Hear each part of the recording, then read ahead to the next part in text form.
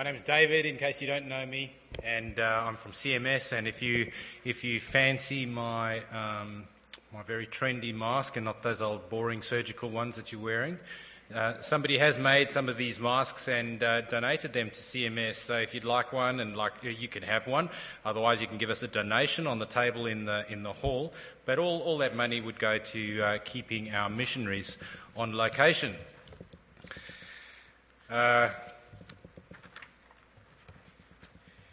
I also want to commend the Checkpoint to you. There's prayer diaries as well, which give you like an expose of what all our missionaries are doing in different parts of the world. I really encourage you to take one. They're free, and if you want to be on the list to receive them once a year, you can do that on the list outside as well, or in the hall. Anyway, why don't we pray? Father God, thank you so much for the privilege of being together and reflecting on who you are and especially who your Son is. Please empower us by your Spirit to hear, to understand, to believe and to obey, and to be immensely moved by what your Scripture tells us. We pray in Jesus' name. Amen.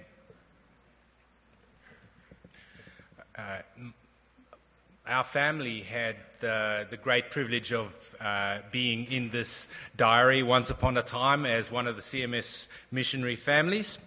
We were working in a country called Namibia, which is in Africa, and we worked in the distance department of a Bible college. We worked in a rural area. We were helping people understand who Jesus is. That's the CMS vision, a world that knows Jesus. And we were wanting, there were many church leaders who perhaps didn't have a really solid grasp of the gospel. We wanted them to understand the Bible more clearly, the gospel more clearly, and to be able to teach others. And one day, one of my family members, not my nuclear family, but more wider family, asked what we were doing. So I explained, and they listened. And after a while, they said, "What a waste. What a waste. Surely Namibia is a poor country. Surely all their money could have been used to help feed hungry people. Surely better medical services could have been provided with some of that money. Surely better drinking water could have been provided. Surely educational services could have been provided. What a waste." Well, I certainly don't like waste. Maybe you don't either. I don't like to see taps dripping around. I don't like to see lights left on, and I can get very cranky if I see my kids throwing food away. Don't know if anybody can relate. And I don't like them wasting time, because I'm a saint in that area. I never waste time. But in fact, we actually do throw food away, don't we? It's waste is a relative thing.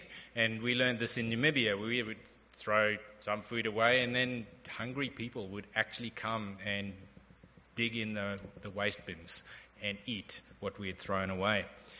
Another thing that happened in Namibia was a flood. Even though Namibia is a desert country, there was a flood once, and this was 700 kilometers north of the capital, and people were displaced, put in tents, and appeals were made for food, and a certain company trucked up a whole lot of Weet-Bix to help these people. And everyone was very happy until somebody looked at the box, or the boxes, and discovered that they were 2 weeks expired, 2 weeks kind of past their expiry date. So there was a lot of scandal and public shaming, and this particular company was forced to send up their trucks and collect all the Weet-Bix and take it back down again to the capital and throw it on the tip. What a waste. Well, it wasn't such a waste because, of course, there are poor people who live off the tip. So they had a feast. God works in mysterious ways. But in the light of the needs of the world, is it appropriate to have a vision for a world that knows Jesus, particularly in the economic needs that have arisen due to COVID. Is Bible-based, gospel-focused ministry wasteful, especially when it costs so much money? We have a lesson to learn from Mark chapter 14. I do encourage you to to open your Bibles, page 826 in the church Bibles, Mark chapter 14. We'll reflect on that passage that was read from the New Testament. It was 2 days before the Passover, that feast that we heard about in the Old Testament reading.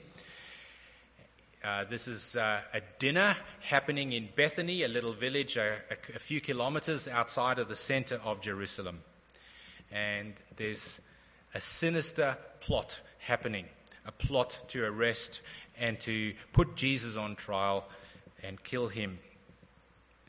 And everything is going well in Simon the leper, who's putting on the dinner, until a woman comes in and pours this very, very expensive oil on Jesus' head.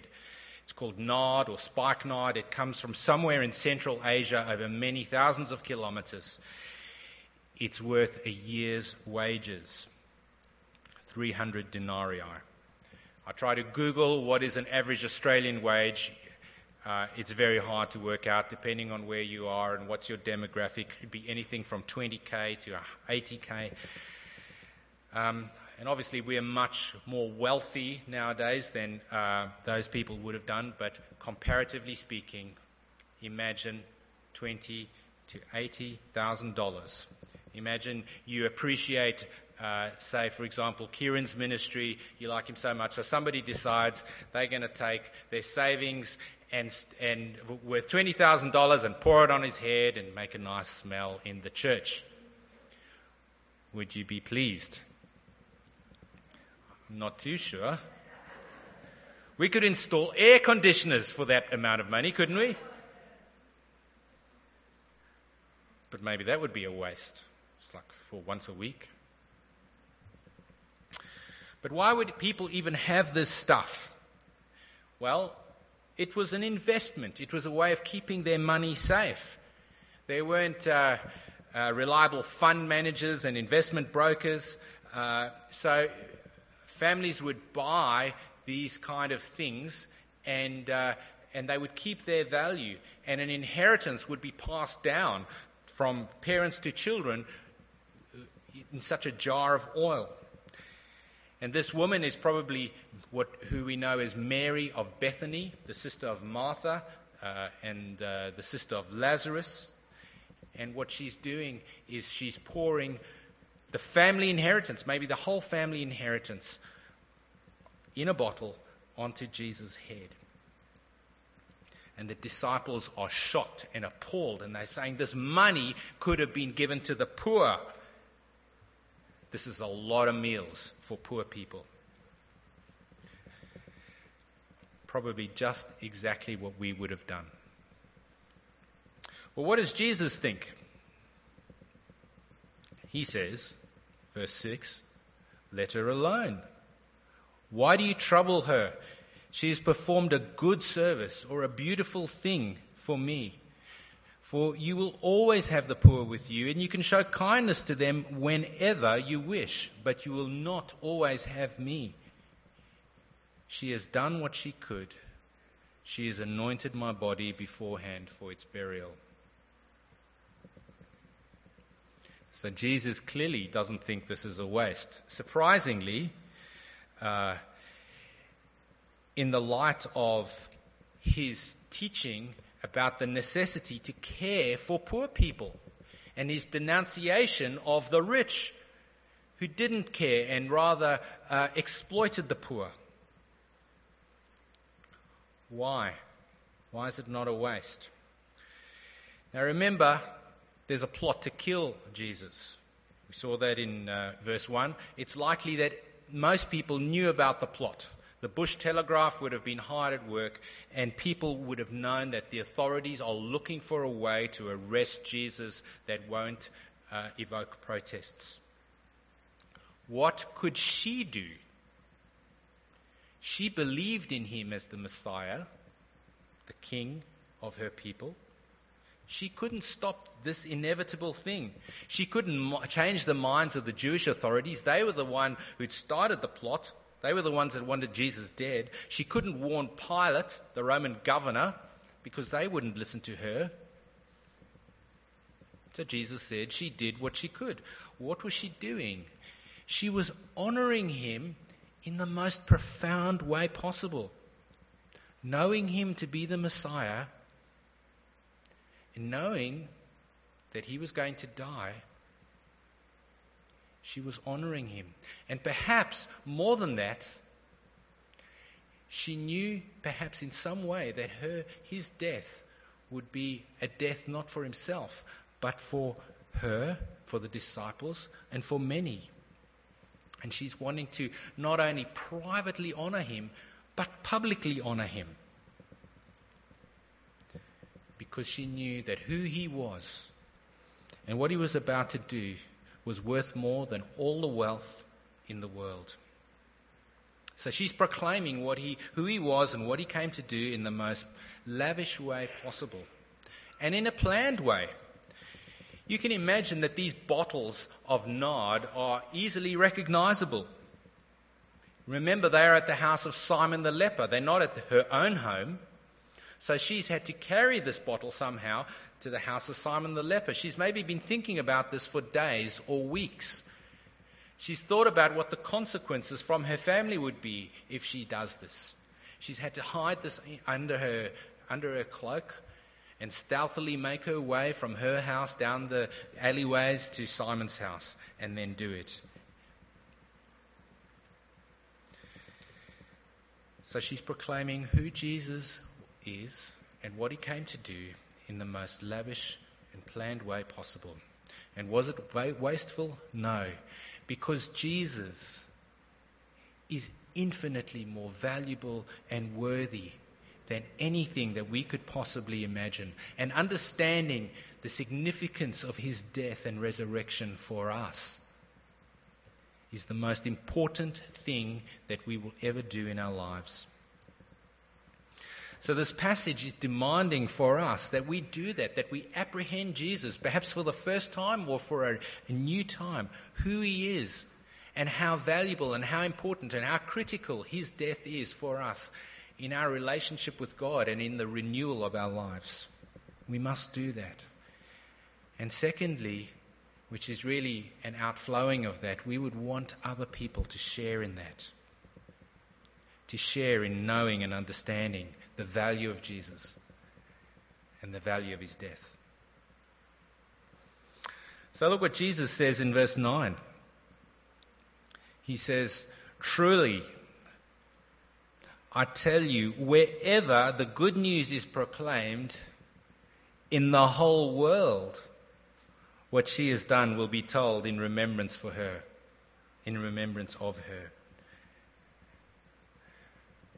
Jesus, knowing he will die, knowing he will rise again, is predicting world mission.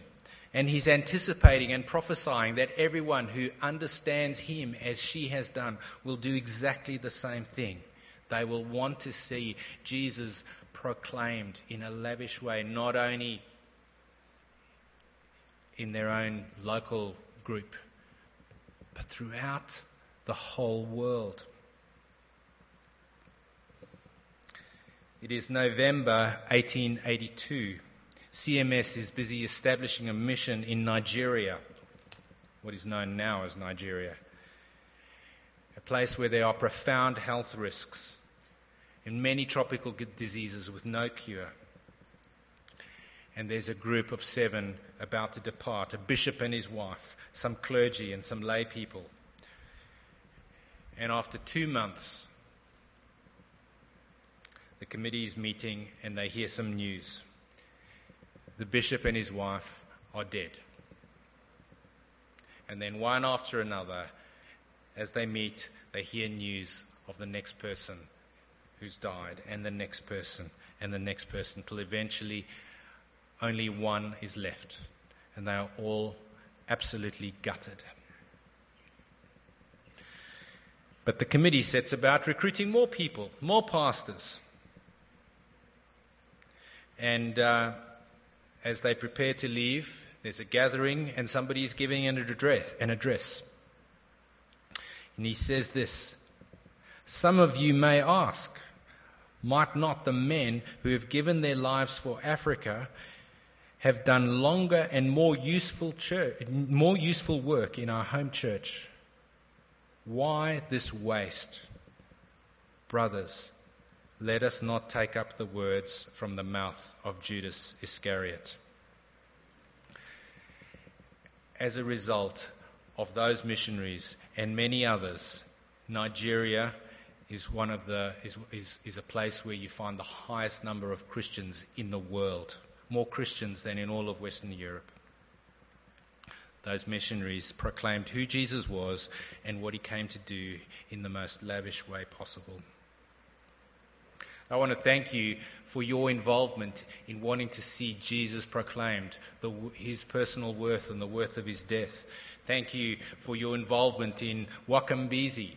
Thank you for praying for CMS missionaries and supporting them. And if you're not, why not do that? The space in your inbox is worth it if you subscribe to one of their newsletters, and you can do that at the table in the hall. The time you take once a week or once a month to pray for them is not wasted. And as you might get tired of reaching out to one of your friends or praying for them, just thinking how wasteful it is because nothing's happening. It is not a waste. It is worth it. Even if it takes all your effort, please keep doing that. Jesus is infinitely worthy of your time, of your money, of your prayers, of your life. Why don't we pray? Father God, thank you so much for the example of this woman who did what she could in response to her understanding who Jesus is and what he came to do. May that impact us deeply this year, and may we be moved by it to grow in helping others also know him. And we pray in his name. Amen.